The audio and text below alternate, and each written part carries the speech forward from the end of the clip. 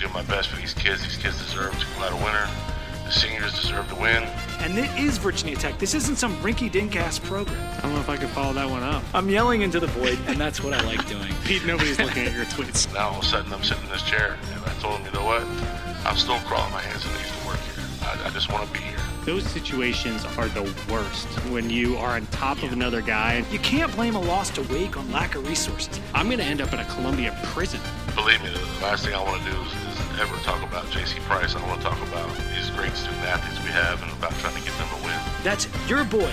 That's your judge of character. Keep pinching myself. I want to know what you're drinking, Robbie. It is roasty goodness, even though I was What's out the percent on that? 11. Fighting for social justice by drinking. I appreciate that. We're going to put this old guy in a grave. Hey, Mom, why don't you try a rail? Our story's not written. Our book's not finished. What's it going to say? And I mow the lawn after work before the podcast. Welcome to Two Deep, Hokies Under the Influence. My name is Pete Berthaud, and my co-host is Robbie Dowling. Robbie, we haven't had a podcast where we talk primarily about football since we previewed the bowl game. It's only been about the NCAA tournament. We did one episode, kind of been slacking. Are you ready to talk some football? I'm ready to jump into it, and I think we got a lot to talk about. It's going to be a little all over the place because there's so much news and notes, and it's a lot, but I think it's all fun stuff to go through on the podcast tonight. Absolutely, man. Give us a cheers. So I was going back through all the stuff that's happened since we last recorded, and I think what stood out most is the Hokies softball and the Hokies baseball team. Softball, even more so. I think they won the ACC. They did. And baseball's been off the charts. So a cheers to those two crews and what they've been doing. I know some other sports have been doing pretty well, like the club lacrosse team and things along those lines. But wrestling, wrestling. Yeah. So in addition, a big cheers to a televised spring game. Finally, we have been talking about this for so long and complaining about it for so long that I think we wished it into fruition. Yes. Yeah, that's a good cheers, man.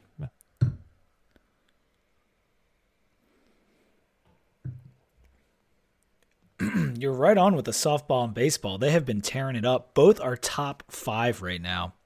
Softball is actually number 2, depending on what ranking you look at. And they won the regular season ACC 8-game win streak. They're 39-6. Like, that's just absolutely ridiculous. And I know Oklahoma is a powerhouse when it comes to softball, but that's who we're going to have to take down to win the national title if these girls can do it. And that would just be so awesome. They were really fun to watch last year, and they're even better this year. Yep. And yeah, I will never claim to be a huge softball fan, but anytime it involves the Hokies and them doing well, I'm going to be all over it. So it's been awesome. And baseball was picked to finish like 10th or worse in the standings in the ACC this year. And they're number 5 in the whole country, 31-10, 14-8 in the ACC. They're currently 2nd in the Coastal, and their season starts to wrap up at the end of the month. But I think both teams could be hosting regionals, which would be incredible. Yeah, it's pretty awesome. So, and I think they had games going on during the spring game as well. So some people got to pop back and forth. At least softball, I know, did. I think they both had games that day, and they drew huge crowds because everyone was in town for the spring game. But I think some people might even skip the spring game to go see those teams play. Which is, I don't know if that is a good thing or a bad thing for what this podcast is usually focused on. Well, when you got these two good teams, and it's a real game, maybe people are like, got to prioritize who's actually in their season. But nevertheless, it was a great weekend in Blacksburg, and we'll get into that in a minute. Just to kind of catch people up, Georgia won it all in football. I know. That happened after our last football podcast, and they finally got over the hump and beat Bama. What had it been for like 40 years? 40 years, did I have that right? It's been a while. It was 81 or 80. It was something like that. Yeah, it was about a long 40 time. years. And they were really knocking at the doorstep. They almost took down Alabama before. They had that close game. So listen, I'd rather them than Alabama any day of the week. So, I'm happy. That's a really loyal fan base as well. They travel well. They're usually pretty, at least from the Twitter sphere perspective, they're not like one of the worst out there in the SEC. Right. So, yeah. And I don't think they really could be, because they had never won like the national championship. LSU had one, Auburn had one, Alabama. So I think they had to bite their tongue. I'm sure things have opened up a little bit on that front now that they have it in their back pocket. That's a great point. You can't really talk a lot of crap if you haven't won a title in 40 years. And they just, for whatever reason, Georgia's been so good and had so many good recruits, and it's basically the top state for high school football. Yep. And they just couldn't do it, and they finally did it this year. And they had 15 players drafted from that team, 5 in the first round. Yeah. I think it was the most ever. I think I saw that today. The 15 was the most ever to get drafted inside of it. Maybe that stat was wrong, but I think it was. I mean, if it's not the most, it's certainly close. That is a ton of players off of one team, 2 of which went to my Eagles, which I'm very excited about, and Davis and Nakobe Dean. Mm-hmm. That's a bolster to our struggling defense. I want to talk about the Hokies draft stuff in a second, but I wanted to get to a couple of news and notes out of the way. The donations that we've been getting, and this is all linked into Pry coming in and the football team kind of getting a facelift, but we got a massive $5 million donation to redo the locker room. Yep. Right as spring game weekend was approaching, or at some point in there. And then I heard news that Tim Settle made a big donation. I think Coach Foster put that out on Twitter. And before that, we had a big donation from your boy Mahul, right? Yeah. So when Sheridan donated the $5 million, he was with a company called Apex Systems. He was a co-founder. I bring this up just because I spent most of my career in the GovCon space, so I'm familiar with a lot of these companies. Mehul is with Octo. They got bought by Arlington Capital a while ago and have done a bunch of bolt-on acquisitions. He's a huge Hokie fan. He's on the board of advisors. I think he's still on the board of advisors. I know they rotate people on and off. And then also, in addition to the Settle news, the Fuller brothers made a donation, and the cornerback room is now going to be named after them, it ties into a couple things that I'll relate to there. I actually walked by and paid notice to that specific position group room when I did my tour at the Notre Dame game last year that we talked about.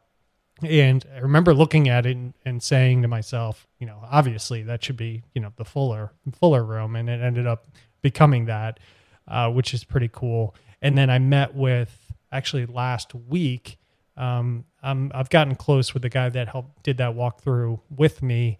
And we met over a beer last week, and I asked him a few things about those gifts, and he was really excited about the money that's starting to flow in, and said a lot of good things about the culture change and what Pry's been doing around, and a lot of the mentality of the coaches, the support staff, and the players as well. And wasn't there something about Tyrod Taylor donating to something as well? I feel like I heard a nugget about that, but whatever. The former players are starting to, what we always thought they would do, the NFL guys in particular, who might have some extra pocket change. It's nice that we're hearing things that they're starting to give back. And whether that's because we kind of got like one of Beamer's guys back in power, I don't know what the reason is, but it does seem as if Coach Pry and his assistant coaches have created a groundswell of support from not only former players, but the fans in general. Yep, I would definitely agree with that. And other news and notes, Bill Roth. Can you believe it? Yeah, man. That's another great thing from the Beamer days. Got Bill Roth back. Yeah, incredible. So he'll be the voice of Hokies football once again, and very excited about that. I don't know. I'm assuming he's still continuing his role in the communications department and what he was doing for Virginia Tech, and this will just be on top of that. But very exciting news on that front as well. Yeah, because he's been back in Blacksburg working with the communications department. He has various classes and initiatives that he does. but he'll be back in the booth with, I assume, Mike Burnham. So that's sweet. Let's get to the draft stuff quickly. 4 players were drafted, 4 players from the Hokies, and then we had another 6 players go as undrafted free agents to teams. And that's just what I've heard of so far. But James Mitchell was our first off the board. He went in the 5th round, maybe a little bit later than we thought we'd see a Hokie go, but he went in the 5th, and then Barno in the 6th, then Tenuta, and then Lasita Smith. And if I had to have bet my money on it, I would have put my money on Lascidas going first. That was just how I felt. I felt like he was a rock solid draft pick, and I wasn't so sure like where Barno could go 3rd round, he could go 7th round. And the same thing with Mitchell. Like, I just didn't know what was going to happen there. But Lascidas ended up going last out of all the guys that were drafted, but he still got drafted, which was nice. And we didn't see Turner go or Blackshear, who declared for the draft after we last recorded. And then we also had Williams and Brock Hoffman, Changa Hodge, and Romo also had landing spots. But I was rooting for Turner to get drafted because I wanted 5 of our guys in the draft, and I thought we could get there. And leading up to it, I felt like I was reading positive stuff about Turner. I thought he was going to go. Yeah, I thought so as well. And Shadley, our long snapper, I think got picked up as well. So I saw. Oh, really?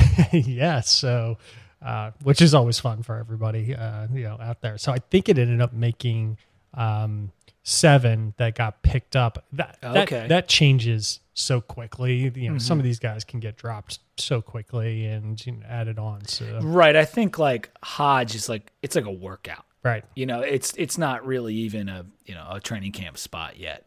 But that is cool about Shadley. If you can carve out that niche of like being a long snapper, you can have a long career in the NFL. You only play 6 snaps a game, but if you're good at it, then you can just keep going and going. Yeah. Talk about being a kicker and how cool that is, dude. It's even safer being the long snapper. You're good. You're golden there. All right, and so let's talk quickly about the guys who are coming back, because there were some guys that could have gone to the draft and they chose not to, and that was Silas Janzi, Johnny Jordan, Chamari Connor. That was a huge one coming back, and Drake Delius. And I said go to the draft, but it was really like be done with football, because I don't think anyone outside of Connor has a huge chance of being drafted in that group. But getting Silas back and Jordan back is massive for our O-line. Yeah, and that is especially with the pickup that we have at offensive line coach. And I think if we didn't get those 2, I think we could have been in big trouble. And it really would have been tough for us to put together something. But now I feel pretty confident with those 2 coming back. And Connor, I think, is also a really, really good pickup. I don't know, like you said, whether he would have got drafted, but listen, there's other people that elected to go, and they didn't really get drafted, and they may make it to a workout or 2, but they may not end up playing at all. And you mentioned our O-line coach that we picked up, and that might have been the biggest pickup of the entire offseason. And getting Silas back, getting Jordan back, there was a few other things. They all happened inside of a week, but the biggest thing that happened is that we got Joe Rudolph to come down from Wisconsin and be our O-line coach. And we're kind of short on guys right now, and without these 2 guys coming back, we'd be in trouble. But all of it is like, I just feel so much better about all of it with Rudolph coming in, because no matter who's there, they're going to get well coached. And this won't be Penn State when they turned over coaches, or FSU when they turned over coaches, where the O-line just never caught up for years and years and years. FSU still hasn't caught up on the offensive line. I think that with Joe Rudolph here, it will not take us long to get back to respectability on the O-line. So one of the guy that's one of the assistants for Major Gifts that I had beers with, I actually asked him about Joe Rudolph, and he said that, I said, do you have any information how that happened? And what he told me was evidently his wife has ties back to the area. I think she has family in West Virginia. So they had always kind of thought about getting back down in this area. And that was part of the attraction of coming in. And this is speculation, so take it for what it's worth. But the rumor was that Rudolph actually called Coach Pry, and it didn't go the other way around, which would be kind of crazy if you think about it, because they had been thinking about making that move. So I just put that out there into the ether. It that could but I figure I'd pass along some of the tidbits I hear around. Well, listen, he's being well compensated, but there has to be some reason you leave that legacy and everything you've built at Wisconsin to come to a rebuild project down at Virginia Tech when you're Joe Rudolph. I mean, if you talk about offensive line play in college football, there's maybe 3 places you mentioned, and Wisconsin is always one of them. Yep. And so it's unbelievable we were able to get him. So something else had to be at play, and something to that degree makes sense, where it's like reasons outside of the game that would draw you to that area. Yep, absolutely. But it's amazing. I'm so psyched about that. Let's do a quick basketball, just whatever, before we get to the spring football stuff. We lost in the NCAA tournament. Texas played amazingly well, and we could not get shots up from 3. Like, we really just could. It wasn't that we weren't making shots from 3. We weren't taking them. Like, I guess the defense was just too good, and we couldn't get shots up. But it was a shame, because we were probably a little spent from the ACC tournament, but Texas played really well, and we just couldn't overcome it. Afterwards, Naheem Aline and Ojiako jumped in the portal. Mutz is testing the draft waters, and so is Aluma. Mutz may come back. It looks like Aluma will be gone. And Gassan also jumped in the portal. That came out a little bit later. So there's a little bit of transition happening, including the pickup from Memphis that we got in John Camden, the 6'8", high 3-star out of high school transfer. And that is big. If we're losing Aluma, we need a big guy. Yeah, and if you remember back, because of the rules change that happened, that's what allows for Aluma and Mutz to come back. It used to be once you declared, it was similar to football. You were gone, and then they made the rule change that you could test the waters ongoing and then still maintain your eligibility to come back. So like you said, Aluma sounds like it is probably going to go, but I think there's a fair chance that Mutz ends up coming back, which would be good. I'd be happy for him either way. If he makes it, great, and good for him. If we get him back, then that's awesome as well. So, portal guys for football. We lost Tavion Robinson. We knew that. We lost Knox Kadum, Darrell Bailey. And after the last pod, I said Blackshear said he was leaving, and Burmeister said he was leaving. So we had some guys that were going out the door at key positions. But we got some new entries into the portal even still after spring ball with Brunson and Marco Lee and Jalen Hampton, Elder, Bryce Goodner just hopped in, Gibble. So there's even more attrition, which we knew was coming because we were over the scholarship limit and the COVID rules running out. Yep. And so pretty much I think everyone needs to be at 85 scholarships going into 2022. And with the latest entries, I think we're right there. It's like 86, 85, somewhere in there. And we got Payne coming in from Nebraska and whatever else. The numbers will work out, but that's the reason that we kind of saw this rush of portal guys, especially from the running back position, because we had too many bodies there. Yeah, I said Lee, Hampton, and Brunson hit the transfer portal probably because we have 2,000 running backs and really need to iron that out. So, and then DJ Sims that was weird. I was reading about it today. So he entered and then immediately withdrew. So I think he entered and I guess somebody picked up the phone, and we need wide receivers. Yeah, we need a wideout. So I think people said, listen, there's probably a good chance you might be able to get onto the field because we really need wide receiver talent. A couple side attritions where Payout retired from football because of his injuries from the wide receiver position. We kept waiting for his breakout season, and the injuries just kept coming and coming. I feel bad for the kid, but he had to retire.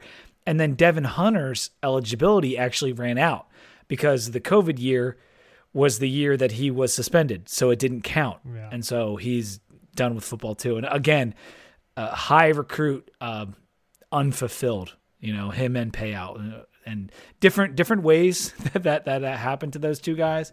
But yeah, disappointing that both those guys' careers are over at Tech. Yeah, it stinks, and it's it's unfortunate the way that Hunter's played out on multiple levels. To put it lightly. For sure. We didn't really address Coach Pry's press conferences. We talked a little bit about when he was introduced, but when he was finalizing the staff, he had a presser, and he had a couple interesting things, one of which was he talked about not throwing darts across the Mississippi for recruits. And I don't know if that was a direct shot at Texas 2VT or what, but it felt right, because that's not something that we've made a history of doing under Beamer and prior to that. Like, stay within the 6-hour radius and then go beyond for some shots down in Florida and whatever else. But we generally don't go across the Mississippi. So I kind of like that. He emphasized relationships, knowing people in the Virginia high schools, like really making sure you know who you're about to talk to when you're going into these schools. And he has shown face at just about every event at Virginia Tech. He was in the snowball fight, softball game, wrestling matches. He's been everywhere. Yeah, he's hit the script that whether I always say, and I was talking about this the other day, whether it's intentional or unintentional, he's hitting like all of the points and the frustrations of Virginia Tech football that really hit. And it came up during a conversation I was having, evidently during he's been doing a lot of the donor events where he goes, and it's, the high donations go there and get to ask questions. And I think it came up about the jet sweep, and I think his response was something along the lines is, what is with it, the Hokie fans and this infatuation and hatred for the jet sweep? Was his response. Oh my gosh. Yeah, all of his commentary, his energy, it's fit perfectly, and he's checking all of the boxes on things that have caused a lot of frustration and consternation among the fan base over the last 6 years. It's true.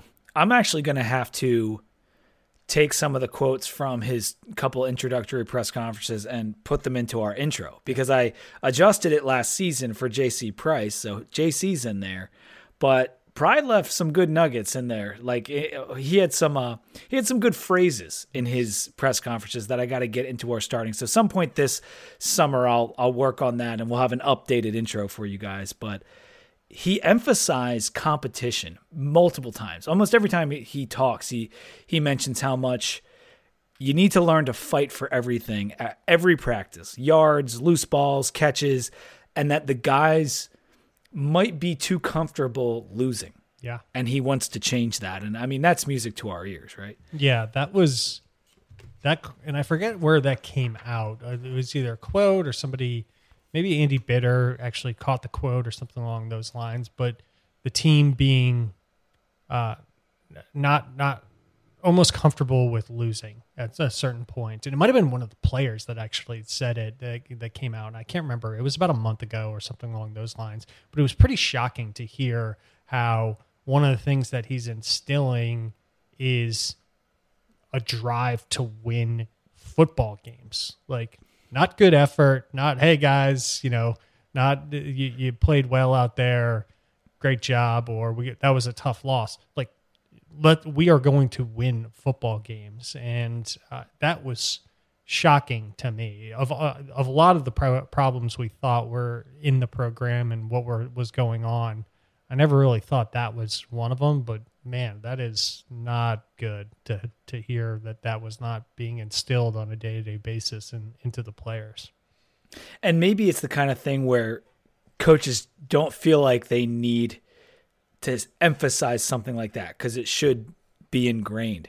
Well, they're the ones that ingrain it, Right. So maybe you weren't doing a very good job at saying the obvious, but this is all about competition. It's all about getting better. And so I just have loved everything Pry has had to say. He's done a wonderful PR job with this program so far. Now we need to see it. Not that we don't want a Mac Brown. We don't want the PR stunts and all this kind of stuff and then no results, Yep. We want to see it continue into the fall, and I'm hoping that'll happen.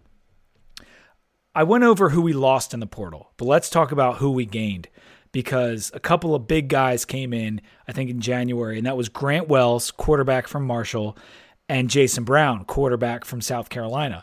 And since, Burmeister was leaving and we were struggling mightily at that position, depth-wise especially, getting these two guys in the door, Grant Wells specifically, who's been a 2-year starter at Marshall, is absolutely huge. He has 35 career touchdowns, 22 picks, and a strong arm, a very strong arm, a little bit stronger than Brown's, but Brown took a longer path to get to D1, kind of had to bounce around a little bit.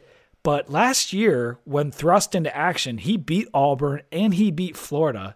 He can play a little bit. And so whether that means he becomes a backup or maybe, plays really well in the fall and becomes a starter, we'll see. But getting those two guys is just massive for our team. I mean, we went from looking at maybe 3 wins without those two guys to maybe we can start to touch 6, 7, 8 wins. Who knows? Yeah, and Grant Wells is a redshirt sophomore because of the rules. So if he does come in and wins the job, there's some tenure that we could have there ahead of us and letting him develop over the next couple of years. So that's really solid. Without those two, like you just said, we would be in big trouble. And it ties into Blumrick and what we're doing with him, trying to get him into some sort of offensive capacity, whether it be kind of a wide receiver, a tight end, slot guy, or even running the ball on maybe like a jet sweep or something like that. Maybe a little flea flicker action since he's a former quarterback. Yeah, I want to talk about Blumrick in a second, but in that same vein, let's talk about the wide receivers that came in the portal, because we got Jaden Blue from Temple, and he was a very highly productive player a couple years ago, and I think has potential to be our number one guy, really should be our number one guy at wide receiver, I think, going into the season. But we also got Stephen Gosnell from UNC, whose brother is on our team, Benji Gosnell. So those were two nice additions because we needed quarterbacks, we needed wide receivers, and we also needed defensive end depth. And that's where Payne comes in from Nebraska. That was a very nice addition, kind of a grad transfer situation for him. I think he might have 2 years, but it might only be 1. Either way, we need depth at defensive end. Filled a lot of needs with the portal this go around. Yeah, and that's the game. It's shifting that way to the. I've heard on podcasts from people that, whether it's Cover 3 podcast or, if you go to pretty much any of them, the Audible, there's a lot of commentary that the coaches are spending as much, if not more time evaluating the transfer portal now than they are on high school recruits. That's how quickly things have changed in what the transfer portal is offering teams.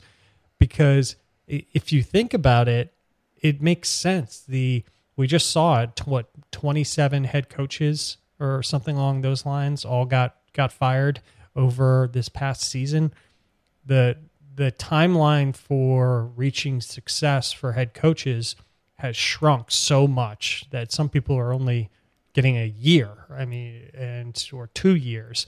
So if you're not getting the time to scout those high school recruits and bring them in, and you're going to be judged on performance that quickly in your tenure as a head coach, how are you going to do that? It's a transfer portal. It makes those two things are working in tandem to really shift focus to the transfer portal to meet immediate needs to try and get as early production from the team that you have as possible.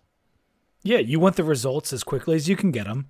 And with the one-time transfer rule, that's through the portal. And between NIL and the first-time transfer, the whole college football landscape has already drastically changed, and it's going to continue to change over the next 3 to 4 years while everything gets adjusted. Because we just saw the best player on Georgia Tech go to Alabama.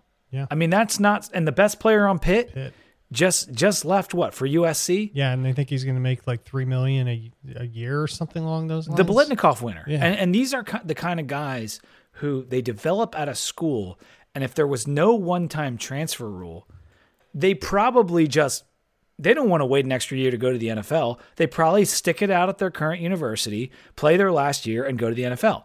But now you can transfer for free and not sit out a year. Yep. And so I wonder if that will go back at some point, because NIL is here to stay, and it will morph and whatever, and they're going to try to get away from pay for play situations, which is basically what's happening with Addison. But the way to do that is to get rid of the one-time transfer. If you made Addison sit out a year, he's not doing that. Right. And listen, I want players to get their money however they can get it. If it means Pitt loses a good receiver, that's fine. It'll probably end up with Tech losing a good player at some point down the road to go get a paycheck at a bigger school. But it's just you have to navigate the waters. Whatever it's put in front of you, and I'm confident that Pry and his staff are going to be able to do that, because the staff is enormous. Yeah. We have like 48 football staff now. Yep. That is up there with Clemson and Georgia, and the best schools in the country have about 50 football staff, and we're right there. Yeah, I actually went through today because I was looking for some names, and I had to scroll so far through just the athletics department and the football. I mean, there are multiple people whose title is just focused on transfers and transfer portals. Some of that is compliance related, and some of it is actually scouting related. It's crazy. The number of people that it takes to run the program, at least to try and be successful these days. Before we get to our beer break, I wanted to start talking about spring football practice. And I've got some notes here, and I know you do too. But I put out on Twitter maybe about a month ago, of the things that have come out this spring, what are you most excited about? And I got a handful of different reactions. Most people said the spring game being on TV, having the open practices, former players back, guys getting moved around so they can fill positions, which we're going to talk about in a second. No more corn. That was a big one. Brad Glenn's press conference, because he was talking about the QBs not practicing too tight and understanding the mental aspect of the game. A separate OC and QB coach, which I do think is a key thing. Someone said that. Not handcuffing the decision-making. Having multiple playable quarterbacks, which is something we really could have used last year. A true passing tree. Blumrick kind of working at a position he might be better suited for. The return of Bill Roth. The schemes, both offensively and defensively. And the staff going all out and recruiting Roanoke, NRV, Richmond, and Northern Virginia. Of those things I said and all the things that just have come to mind over the last few months, what have you been most excited about hearing out of the spring news and notes? It's got to be the recruiting for me. It's just because it was so bad, and there was so much. It's all come out. Most of it has come out at this point. How bad it got with some of the high school football coaches in the state under Fuente. So it has to be the recruiting. And I know that's a little bit counter to what I just said about how much focus there is on the transfer portal and early production, but we just saw it with Fuente. We generally have a relatively patient fan base that I do think we can bring in the talent from Virginia and surrounding states and develop them without being one of the teams out there that's calling for somebody's head after year one or year two. So that, I think, is hearing the positive news, the pictures, the comments from high school coaches on Twitter about, visits. I think that has stood out to me the most. The movement of players around, I think, shows flexibility. It shows good scouting of what people can do to help assist the team because they're good athletes, whether it's, Jenkins moving, getting a chance at field backer, Gunnar Givens at defensive tackle, like Hawkins, I think, flipped to a safety spot. Rudolph going to defensive end, whatever those are. I think that shows an open mind to figuring out and putting people in the right places. Whether that works or not, we won't know until we see it on the field and until we start seeing production. So it's hard for me to get too excited for that. Obviously, everybody is excited about Bill Roth coming back. I'm excited about all those things. But the recruiting, I think, for me has been one of our most dire needs in having to change this program and the perception of this program, especially within the state. Yeah, I'm definitely excited about the emphasis that's put on the relationships and fostering the Virginia recruiting. But I don't know how good Brad Glenn's going to be, but I like what he had to say regarding quarterback because it's the most important position on the field. And just when we just saw and read the articles about Korn telling the guys where to throw it and if it's not open, just don't do anything kind of thing. Brad Glenn was refreshing. His commentary on the quarterback like development and how they practice, how they play, how they understand the game. That is what I'm excited about. And I'm excited about the development potential of this coaching staff in general because we see teams that recruit well, like the Miamis of the world and even UNC's put a lot of 4-stars on that team. Doesn't make you good. Yeah. You need to develop them. They need to know how to play. And I think that between Pry being kind of a defensive guru, so to speak, I mean, he was the coordinator of many, many good defenses and had tons of All-Americans and guys that go into the draft and all this kind of stuff.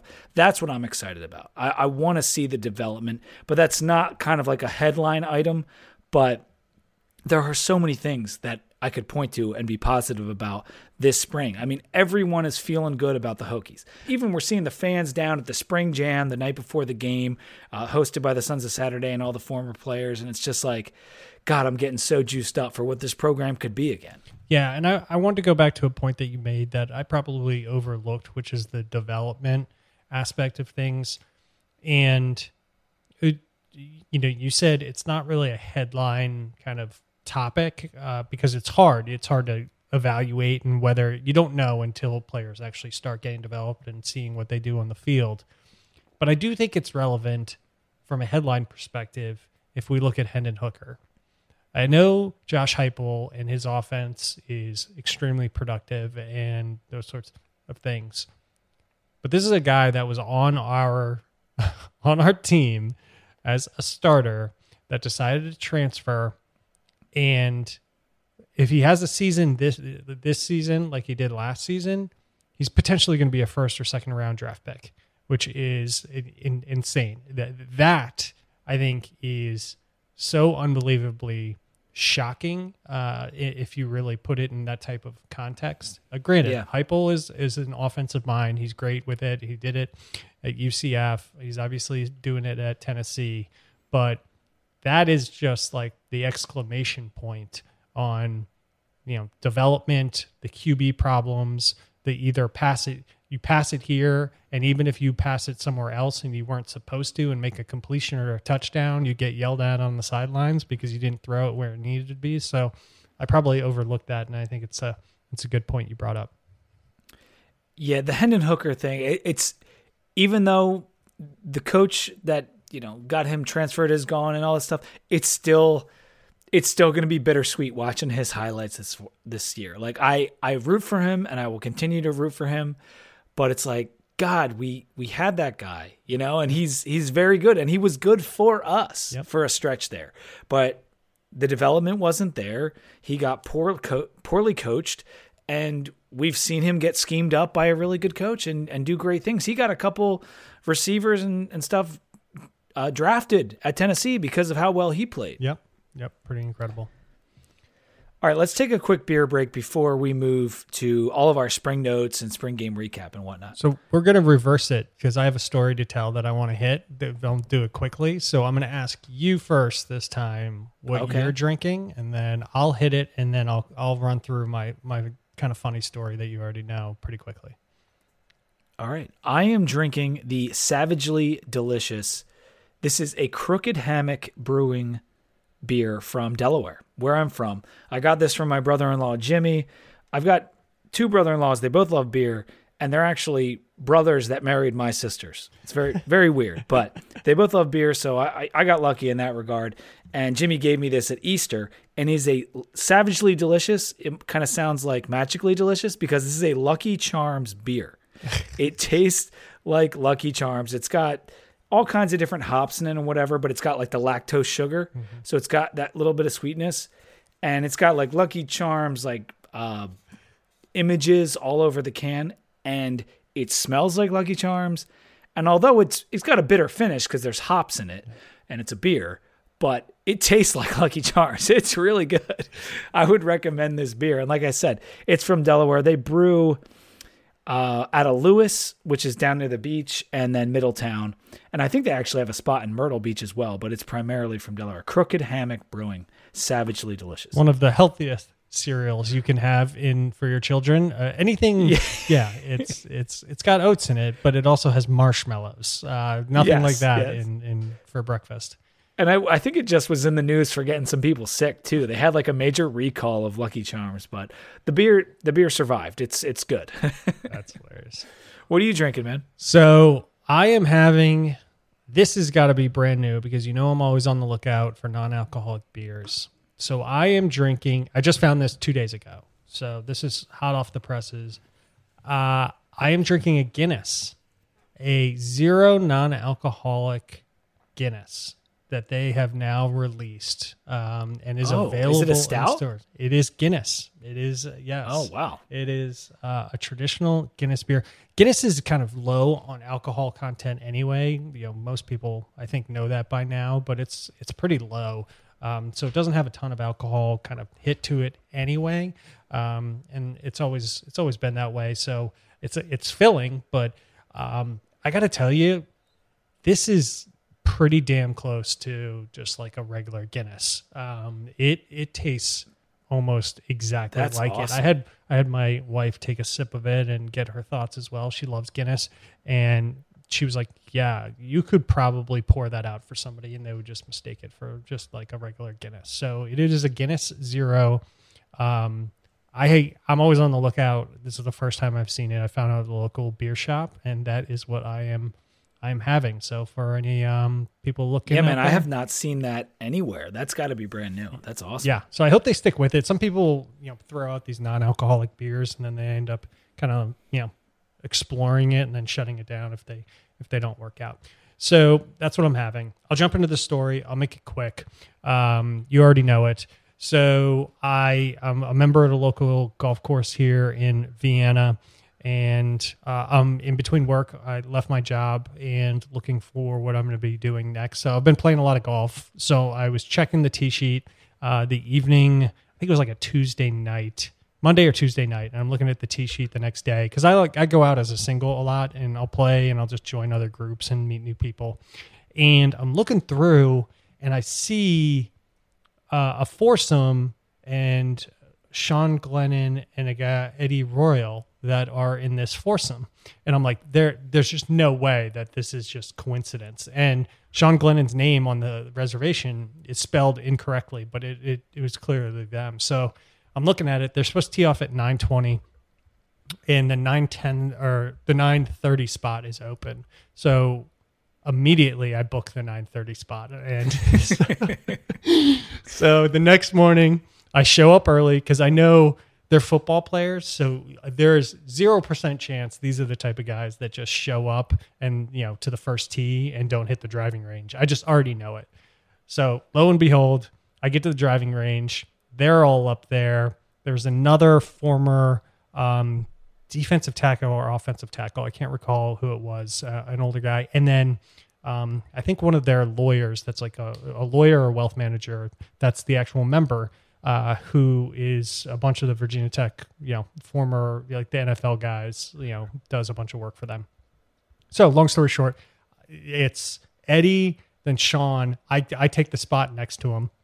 And so Sean's like, I didn't want to bother him. So everybody's just hitting balls. They're hitting him pretty well. Sean can hit the ball, really far. I can't really see Eddie too much. Sean goes over to the goes, they have their tea time first. So he walks over to the starter and Eddie comes walking by. So I like completely I'm like, I do like one of those like kind of quizzical looks.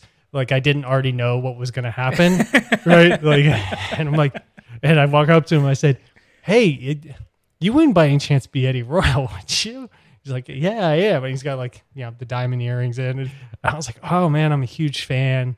And he was like, oh, really? And he didn't know if it was like NFL or if it was college. I was like, it's Virginia Tech. And he was like, oh, of course. Yeah, the Virginia Tech people always come up to me. You guys love me. You guys are great.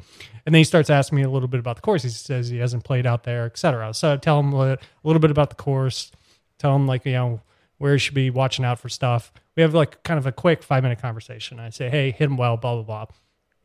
So that made my day. So fast forward into this week, and there's a fire department is doing like a fundraiser beer festival right down the street. And me and my wife, I brought my daughter. We're walking down there, and it's crowded as heck. And a bunch of people are drinking. Everybody's hanging out. There's food stands, food trucks, all that sort of thing. And I'm just walking through the crowd, and this guy comes just like walking straight towards me, like with a smile on his face. And he's like, hey, what's up, buddy? And I was so caught. I didn't like, I like my brain hadn't like flipped that it was Eddie Royal again, that like he remembered me from Westwood. And he's like, hey, what's up? So we like, we like shook hands, like, dapped, like, he's like, yeah, man, good to see you again. And I was like, I didn't want to like take up his time again. So I was just like, hey man, hope you have fun at the festival, and like took off. And then my wife comes up to me afterwards. She was like, who was that? That guy like came up to you, like he knew you. I was like, that's Eddie Royal. And she's like, that's my buddy. I was like, man, I really hope he's applying for membership at my golf club, because that would be awesome. So hopefully it was a quick story, but a funny one. And I definitely stalked them, is probably how you could put it. But I was respectful. I didn't bother them at the range. I waited them to hit their balls, and I only quasi-stalked. I would have done the same thing. That's fantastic. And it's even cooler that Eddie remembered you a couple weeks later. Like that shows you the kind of guy he is too. Like he put a face to the conversation. It's funny because you told me that story like over the weekend or whatever. And I was telling my wife, I was like, oh yeah, Robbie ran into our former player like after the golf thing and, said what's up to him and whatever. And it started this conversation about who Eddie Royal was. Yeah. And he started as we were kind of finishing college. That's right. But I remember when Eddie made it to the NFL, wasn't he on the Broncos when he first started? Yeah. And there was a Monday Night Football game, I'm pretty sure, when he was a rookie. And they were playing against the Raiders and D Hall. Mm-hmm. And that night, I don't know what happened to D Hall, but Eddie like went off. He had like over 100 yards, like maybe like 9 catches. Listen, to be fair, this is how I'm remembering it. I haven't looked any of this up, but this is the story I'm telling my wife. I was like, oh yeah, that guy, he played in the NFL for a long time, and he torched one of our other players in the NFL, one that was like an all-pro in D'Angelo Hall. So I just remember that story. I'm wondering if that came to your mind as well. Yeah, I mean, he played 9 seasons, played at Denver, he played for the Chargers, and then he finished his career at Chicago. And he was productive. He had almost 1,000 yards in his first season. He blew up as a rookie. Yes, it was like out of nowhere. Yeah, and then it kind of fell off as his career went on. But he had 600 yards receiving in 2010 with his most productive years were. But then even when he was with the Chargers, 2013, 2014. Played pretty well. I'm looking at his stat line right now. He spent all of his time on the West Coast, but yeah, I still think about that game. I'm pretty sure it was a Monday night game. I'll look up the game log later on to see how many catches he had against the Raiders that night. Anyway, let's get back to spring football. I'm not sure exactly where we should start. You talked a little bit about the position changes. We had Gunnar Givens going to DT and Penny to DT earlier last year. Lakeem Rudolph, he switched to defensive end. The McDonald twins have moved a couple different places. We got Jordan at defensive end now, and Jaden's at the will linebacker position. Jarrah Walker moved to Sam from safety, and then the biggest one, I guess, was Blumrick potentially being a wide receiver or tight end. And part of that was because Pry mentioned him as one of the 22 best players on the roster. Right. Yeah. In terms Which, of just should we be scared about that? Or? No. I mean, he was definitely. He's an athletic guy, Yes. for sure. He couldn't. I mean, it's amazing that he even did what he was able to with his legs because, I mean, he threw the ball, 3 times, I think, the whole time, he was in at quarterback. So he definitely can move. He can definitely take a hit. And I think he won, I forget what the award is, but teammate of the year. Yeah. Most likely because teammate of the spring. Yeah, because he was willing to kind of move around and, most likely stay very positive about it. So I think he seems like a good athlete. So, best player versus, one of our better athletes. I don't know. Maybe he minced words a little bit. So I don't know if I want to be too frightened by it, but I'm glad to see if he can be productive, then all the better. It kind of makes sense based on what happened to him at Texas A&M too, because if you remember when he transferred, he was listed as like a running back, but he had played wide receiver, tight end there, and then also quarterback because he has a cannon for an arm. Like it's bizarre what his career is, but I'm hoping, because we need pass catchers. We keep emphasizing it, but I think we can really utilize him because he is a good athlete, and that would be really fun to see. Let's start with some of the pre-spring game notes on the quarterbacks. And what the coaches were saying was that Brown and Wells had set themselves apart. And that's because you're going up against Taj Bullock, who is basically a freshman. I mean, he came in last year in kind of a mess of a situation. And then Farrell, who actually is a true freshman here early for spring. So it makes sense that Brown and Wells set themselves apart and that they were completing like 70% of their passes through the first 9 practices is what they said. Glenn even went it so far as to say they were ahead of where he thought they would be at that point. So that was nice. And some of that played out in the spring game. They could name a starter after spring. They haven't done it yet. I kind of doubt they'll do it until the fall. I think they want to keep everyone engaged and going. And hopefully this doesn't turn into the Fuente thing. If it becomes clear, they'll name it. Fuente always kind of took a little too long up until we had Burmeister because we had nobody else and we all knew what was going to happen there. But Pry has been very positive on both Wells and Brown. And me specifically, we saw it in the spring game, but even going into that game, Wells is the guy. I mean, he's the 2-year starter. He's got the better arm, a little bit of a gunslinger. It could be, the 22 interceptions do kind of get your mind going towards, there could be a little negative here, but you want to lean into the talent, Yeah. Lean into the talent, especially in the development of the talent. We talked about, he's got some years ahead of him to play as well. And I do think we need somebody, with an arm. The gunslinging, I think that can be reined in a little bit. I think I think you don't want to rein it in too much because sometimes that's. But you can coach it out. Yeah, you can coach out or coach it safely. Fine, if you're going to sling it, then do it in these types of situations and avoid these other types of situations, without handcuffing him to trying to turn him into something that maybe he's not comfortable being. So I think that can be worked through. Yeah, that was well said.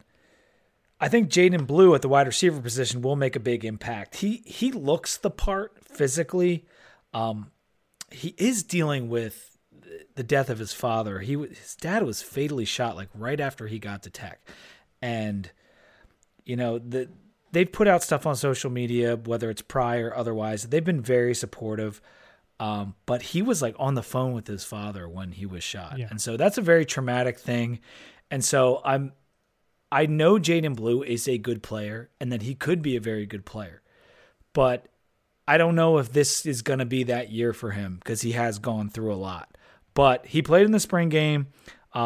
Being on the white team with Brown as his quarterback and not a very good offensive line, he wasn't able to really show his talent. Yep. But I think when it comes to fall, he will be a valuable member of our wide receiving core for sure. Yeah, absolutely. And that story is just so rough. And then, Caleb Smith, at that position as well. Obviously, 3 catches, but 105 yards in the spring game. And, a lot of talk as they interviewed him about just given his size, and he was always felt like, and, in reality was overlooked a bit. So I think he has a bit of a chip on his shoulder in the way that he's approaching the season, which I always like. That I think motivates players and it makes them really want to, prove themselves, out there on the field, and that they really belong, and they should have always belonged. And sometimes that's it. It's like, you guys never gave me the real shot, whether that's reality or not. If it's a good mentality to take into the season. Yeah, I think a little bit of confidence for a guy like Smith could go a very long way, and he should have that confidence after those 2 TDs in the spring game. I mean, they were the 2 highlights of the game. I mean, that's what we all remember from that spring game and what we will remember going forward. And if you think back to when you were in college, and I know I had a lot of friends that were basically a year older, and they all left. And once they left, you feel that little bit of a gap in like who you are at school. But then you realize, like, no, I'm the oldest one here now. Yep. And you kind of like, there's a newfound confidence in being like, the leader for your younger friends. And I feel like that's kind of what Caleb Smith may be going through now. And not that he was necessarily older than Trey or Tavion, but they were ahead of him in the pecking order. And now it's him. Yep. And he has a chance to be the guy. Yeah, I agree.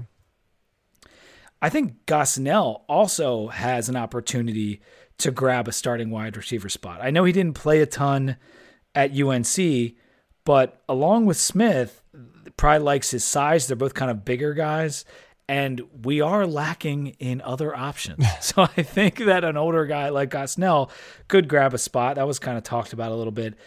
And I think Chance Black could end up playing a little bit in the wide receiver. We're going to get to the running back in a second, but like, they love Chance Black, whether it's kick returning or hands out of the backfield or whatever. But I think we could see him as a hybrid kind of pass catcher in this offense. Yeah, there has been already talk about moving him around a bit. So that could be, with that, the running back room, it's still heavily loaded. So it's getting him into a new position and one where he can be a factor, I think would be good. Because the coaches do love him and love his athleticism. So that would be great. The next guys up would be Lofton and Jones. Yep. And Lofton was praised throughout spring for his work ethic and things like that. And I think Jones had a catch in the spring game or a nice little play. Those are the guys that we need to see if Fontel Mines, the new wide receiver coach, can develop, because the last staff thought very highly of them. And now it seems like the new staff, so like those guys got something. It seems evident that they've got something. We got to hope that can continue to grow as we go down the line with the wide receivers. Yep. As for running back, we started spring with 9 guys for 6 slots. And lo and behold, we're basically at 6 guys for 6 slots now because of the transfer portal, because I think it became clear who was going to play and who wasn't going to play. Yep. But it was said that Malachi was the most consistent running back throughout the spring. Yes. And he looks it. I mean, he absolutely, I think he really fits the mold for it. And, you had Holston, Keyshawn King never really, or has not, I never want to say that because you don't know what's going to happen. People can continue to develop. Never really got there. And Chance Black, if they're talking about moving him around, it kind of gives you a little bit of a signal that it's really Malachi and Jalen Holston as kind of, the 2 that they're there. And then we'll see what they do with Chance Black. And then if, Keyshawn King, I mean, he's a junior now, I think. So if he can find his role in there as and it was tough. Nobody really in the spring game got the majority of carries. They kind of let everybody, so nobody really got much of a read. So all of this we're kind of taking off of little nuggets from comments from the coaches and what they've been saying of how spring practice has gone.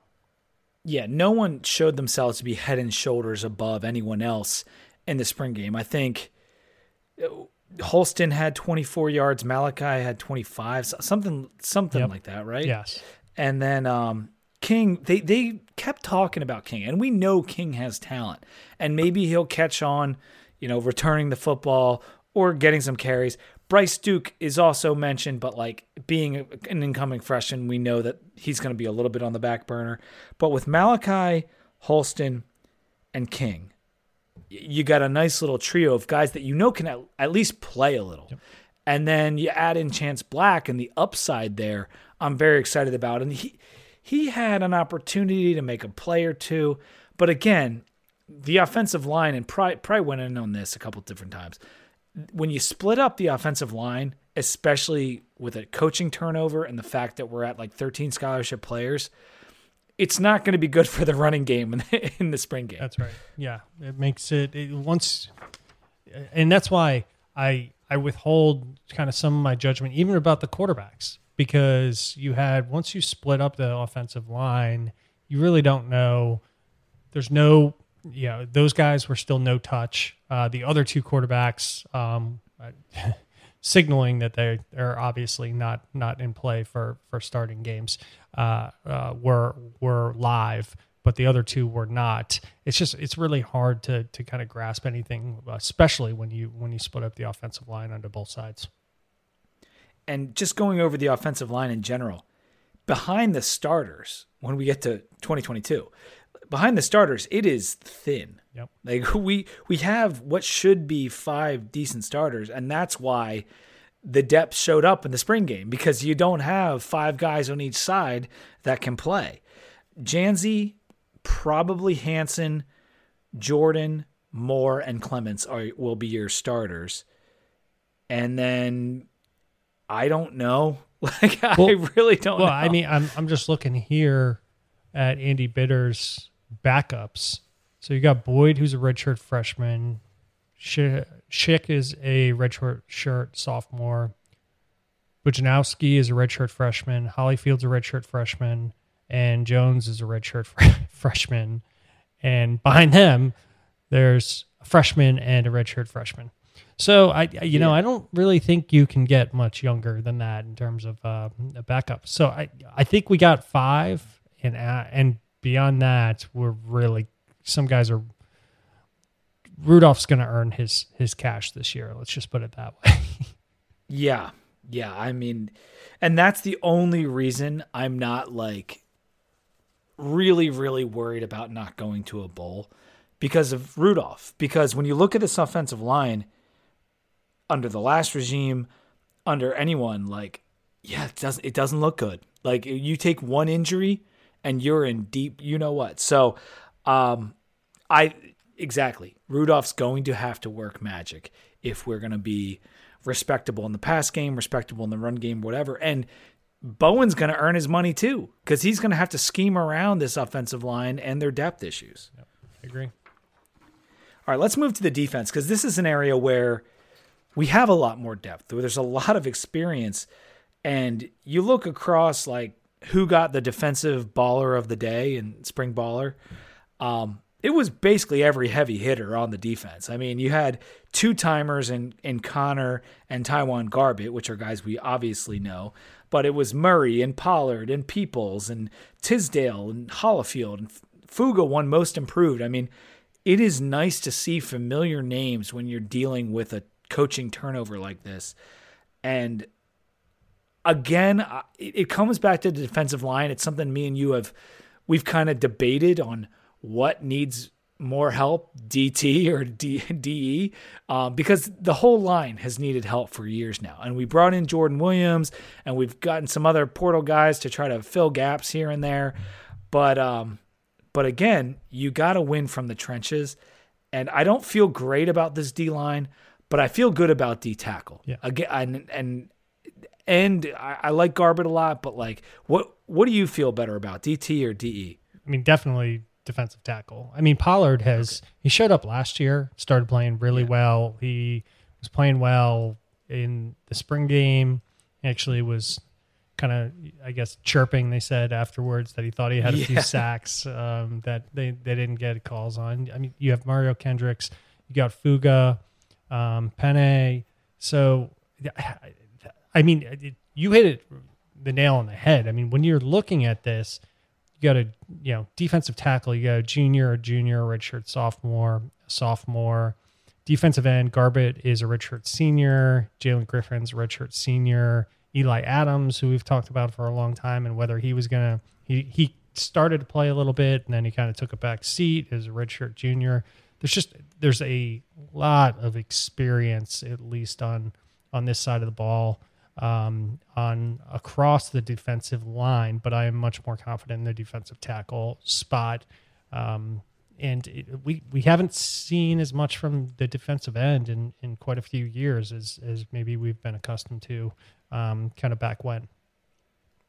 A key to also think about when you say redshirt junior or redshirt sophomore is that that's actually like an extra year. Yes. Because it's not just 3 years as a junior and a fourth year as a redshirt. It's actually a fifth year because of the COVID year as well. So yeah. So each of those you can kind of plus one to. So it is the experience is not going to be an excuse for the defensive side of the ball. Exactly. There's been a lot of movement on the defensive line. We mentioned some of the guys coming into that position. Like, we're trying to find defensive ends. That's why we've moved C.J. McCray and Lakeem Rudolph to that position. Cole Nelson was a defensive end recruit.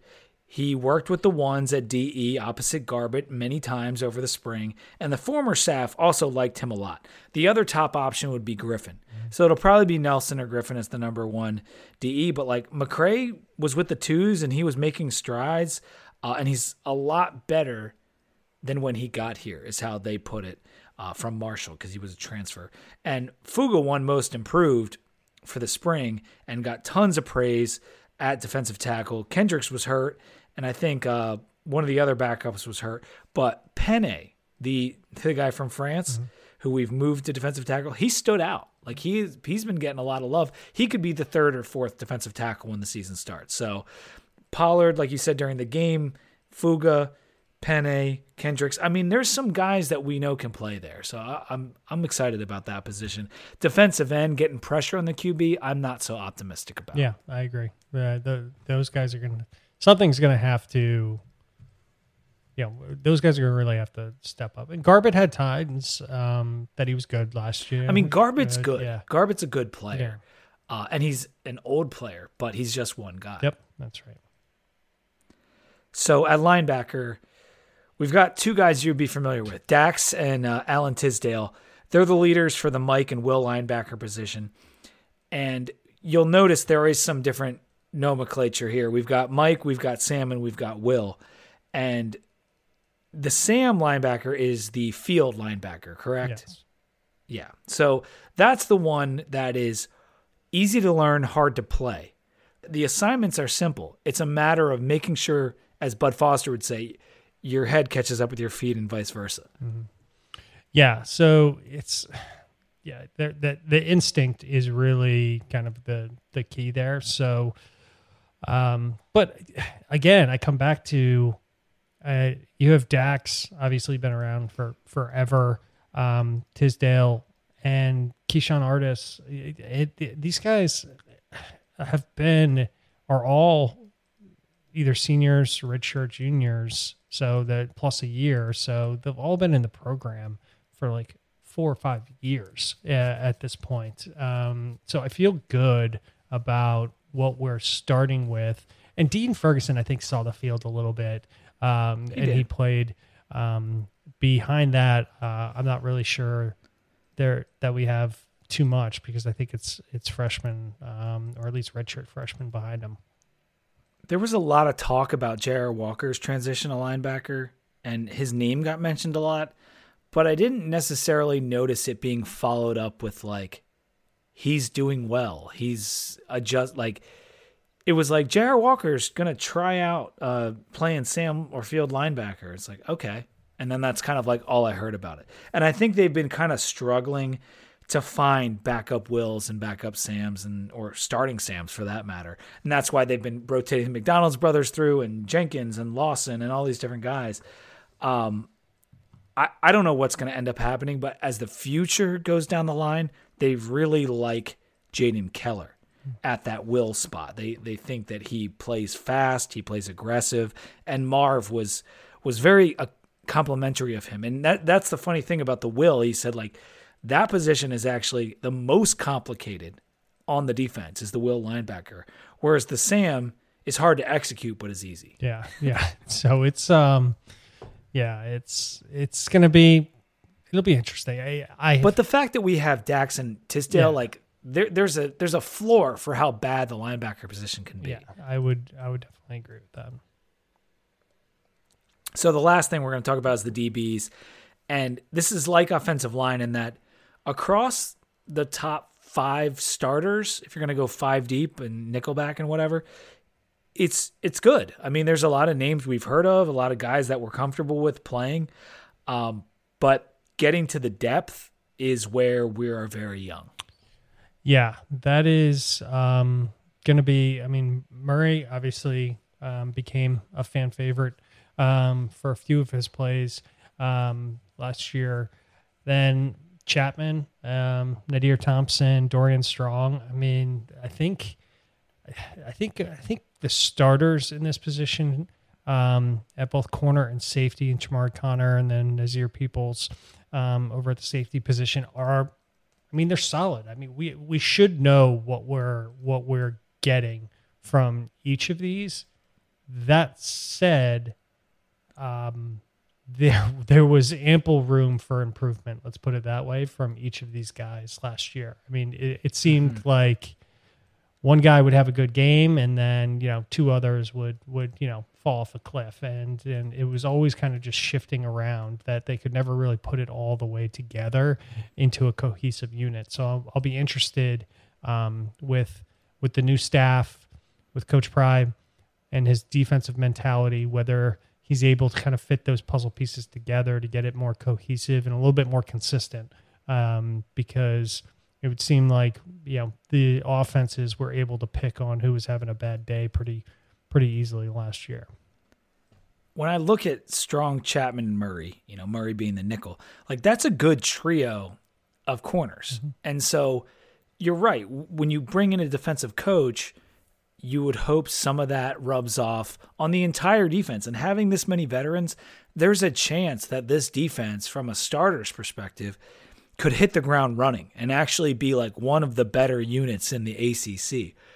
The question is, how fast can the rest of the guys, the backups, the 2 deep, get developed and play? If you look at the backups at DB, you've got Howard, Harvey, and Cam Johnson. They seem like your next corners. And then at safety, it's Stroman. Yeah. But we could afford to bring in a transfer portal safety or something like that. We lost Tay Daly. Mm-hmm. But I still think, starting wise, the defense is so far ahead of the offense. It's insane. Mm-hmm. I mean, this is a side of the ball with so much experience, so many veterans. It could be pretty fun to watch. I really do think they'll be good. It's a question of development, like hitting the weight room for some of these guys. We've always kind of talked about Tisdale not being like the weight or the strength that he should be. Dorian Strong, another one. Like, can these guys get a little bit bigger, get a little bit tougher, and with better coaching, play better? That's what we're kind of hoping for on the defensive side of the ball. Let's talk about the spring game weekend in general. We had the golf tournament where all the former players came back and played, and that was one of the coolest things about looking at all the pictures online was how many former players were in attendance, whether it was the spring jam or the golf tournament or whatever. It was Bruce Smith, Tyrod, Cam Chancellor, D. Hall, Wyatt Teller, Fuller brothers, Edmonds brothers. I mean, any big NFL player we've had was there. Yep. It was pretty freaking awesome. Yeah, I mean that is, it's huge to get those guys back in, and there was some talk and some rumbling about those guys not being as excited to come back, or at least not feeling as welcome to come back, or maybe not welcome, but as encouraged to come back. Right. Is probably a better way to put it. Previously, but it sounds like the coaching staff and the administration and the support staff kind of went full board to make sure they could get as many of them to the spring game as possible. Was there anything about the spring game other than we talked about Wells, we talked about Caleb Smith. Was there anything about the game itself before we kind of get to the whole weekend in general that stood out that you feel like needs commentary?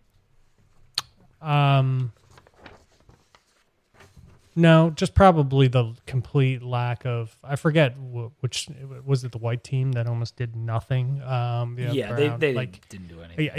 I mean, that was a little startling. I mean, you knew like one side was going to be set up to be more productive than the other. You want to show the fans, a little bit of excitement, things like that.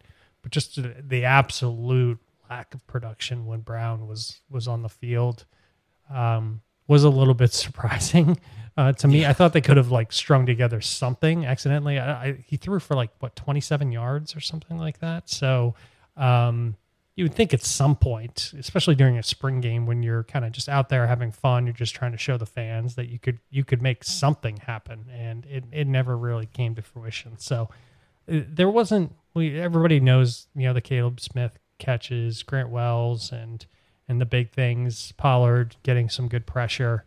That was really it. There wasn't too much excitement from the game. I was just happy to be able to watch it. It was just exciting to see the fans. The weather was perfect. The fans were all juiced up, and everything surrounding it, I think, was more impactful, including a lot of the interviews that they did.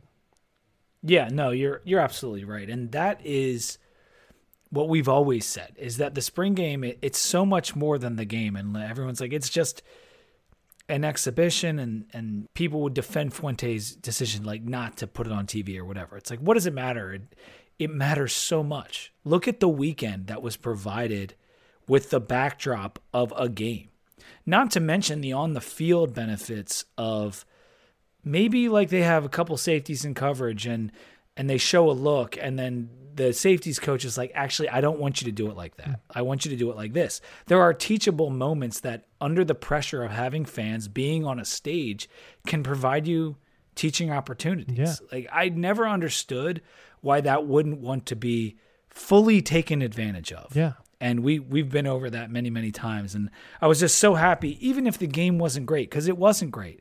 But that's not the point. The point is to get out there, let the kids put on their uniform, play on a big stage, be on TV, let their friends and family watch at home, and, see how they perform. That's what it's all about. Well, and think about it from the NFL players and former NFL players. When it wasn't televised, you're coming, but you're coming, one, because you love Virginia Tech. Yes, some of them love it, probably at varying levels. You're coming to recruit, right? To show your face and get recruits excited, but you have no voice. You have no public voice because it's not televised.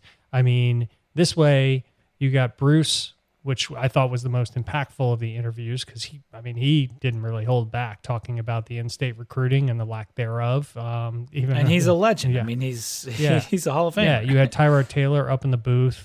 Terrell Edmonds on the field got an interview. Mm-hmm. So for those players, maybe they all don't like to be in the spotlight, but some of them obviously do. I mean, that's why they accepted the interviews. So, to try and incentivize those guys to come and say, well, you really don't get to speak to the fan base whatsoever. You just get to come and help us recruit and, watch some football, et cetera. And it'll just be kind of a fun weekend. I think it adds a different flavor to the reason to make the trip. Yeah, no, absolutely. And we both know that the recruiting opportunity and the goodwill towards the fans and the PR opportunity for the program is unmatched. I mean, you don't get a day like we had this past spring very often. You get it 8 times a year for your games and no other times. And the spring game is that extra chance. And to not take advantage of it is silly, and I'm so glad that we're doing it now.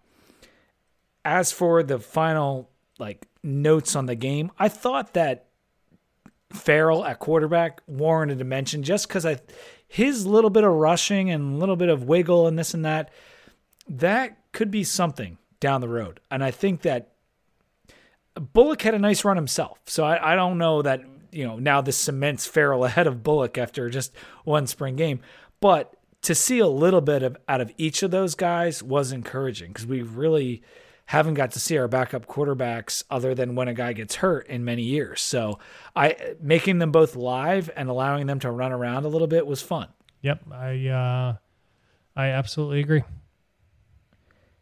And I think that's going to about do it for the spring game. They did charge for the game. I know that kind of made some headlines, but it was $5 to get in. But I think it was also like Hokie Club representatives were going to be there. And actually, I thought it was a great idea because it was the gateway drug to donating more money. Yeah, exactly. And, say what you will, but, Witt and, the drive for 25, I never wanted to say it on the podcast, but I always thought that, I was like, there's no freaking chance we're getting there. And they did. So, they did. You can say what you want. He did it at Cincinnati, and he's doing it here. The dude knows how to raise money. If nothing else, that you're right. We didn't put that in our news and notes, but like we hit the drive for 25 in like 6 years. Yeah. I think it was 2016 to like a little over 5 years that we hit the drive for 25. That is unbelievable. And I know probably a lot of those numbers are a $25 donation here and there, but it doesn't matter because then once you start donating and create that culture, that's what's so important. And we're up there with the best in the nation in terms of donors at this point. Yeah, it's the gateway drug. I mean, the $25 leads to, the and the ways that they're doing it. I mean, getting the ACC championship banner for, donating. And they are using a lot of unique ways. They may be small dollars, but it adds up over time. And, maybe that pays for just one more analyst that sees an angle and that, you wouldn't have seen otherwise. And that gets you a W. You can't, not everything has to be the $5 million donation or those sorts of things.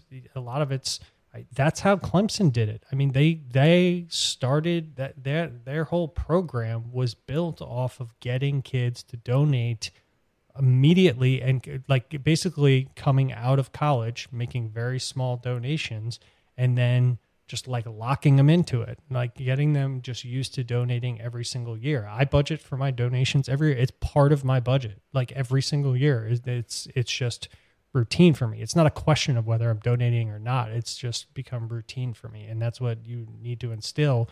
And it starts small. You need the gateway drug. Yeah, it's true.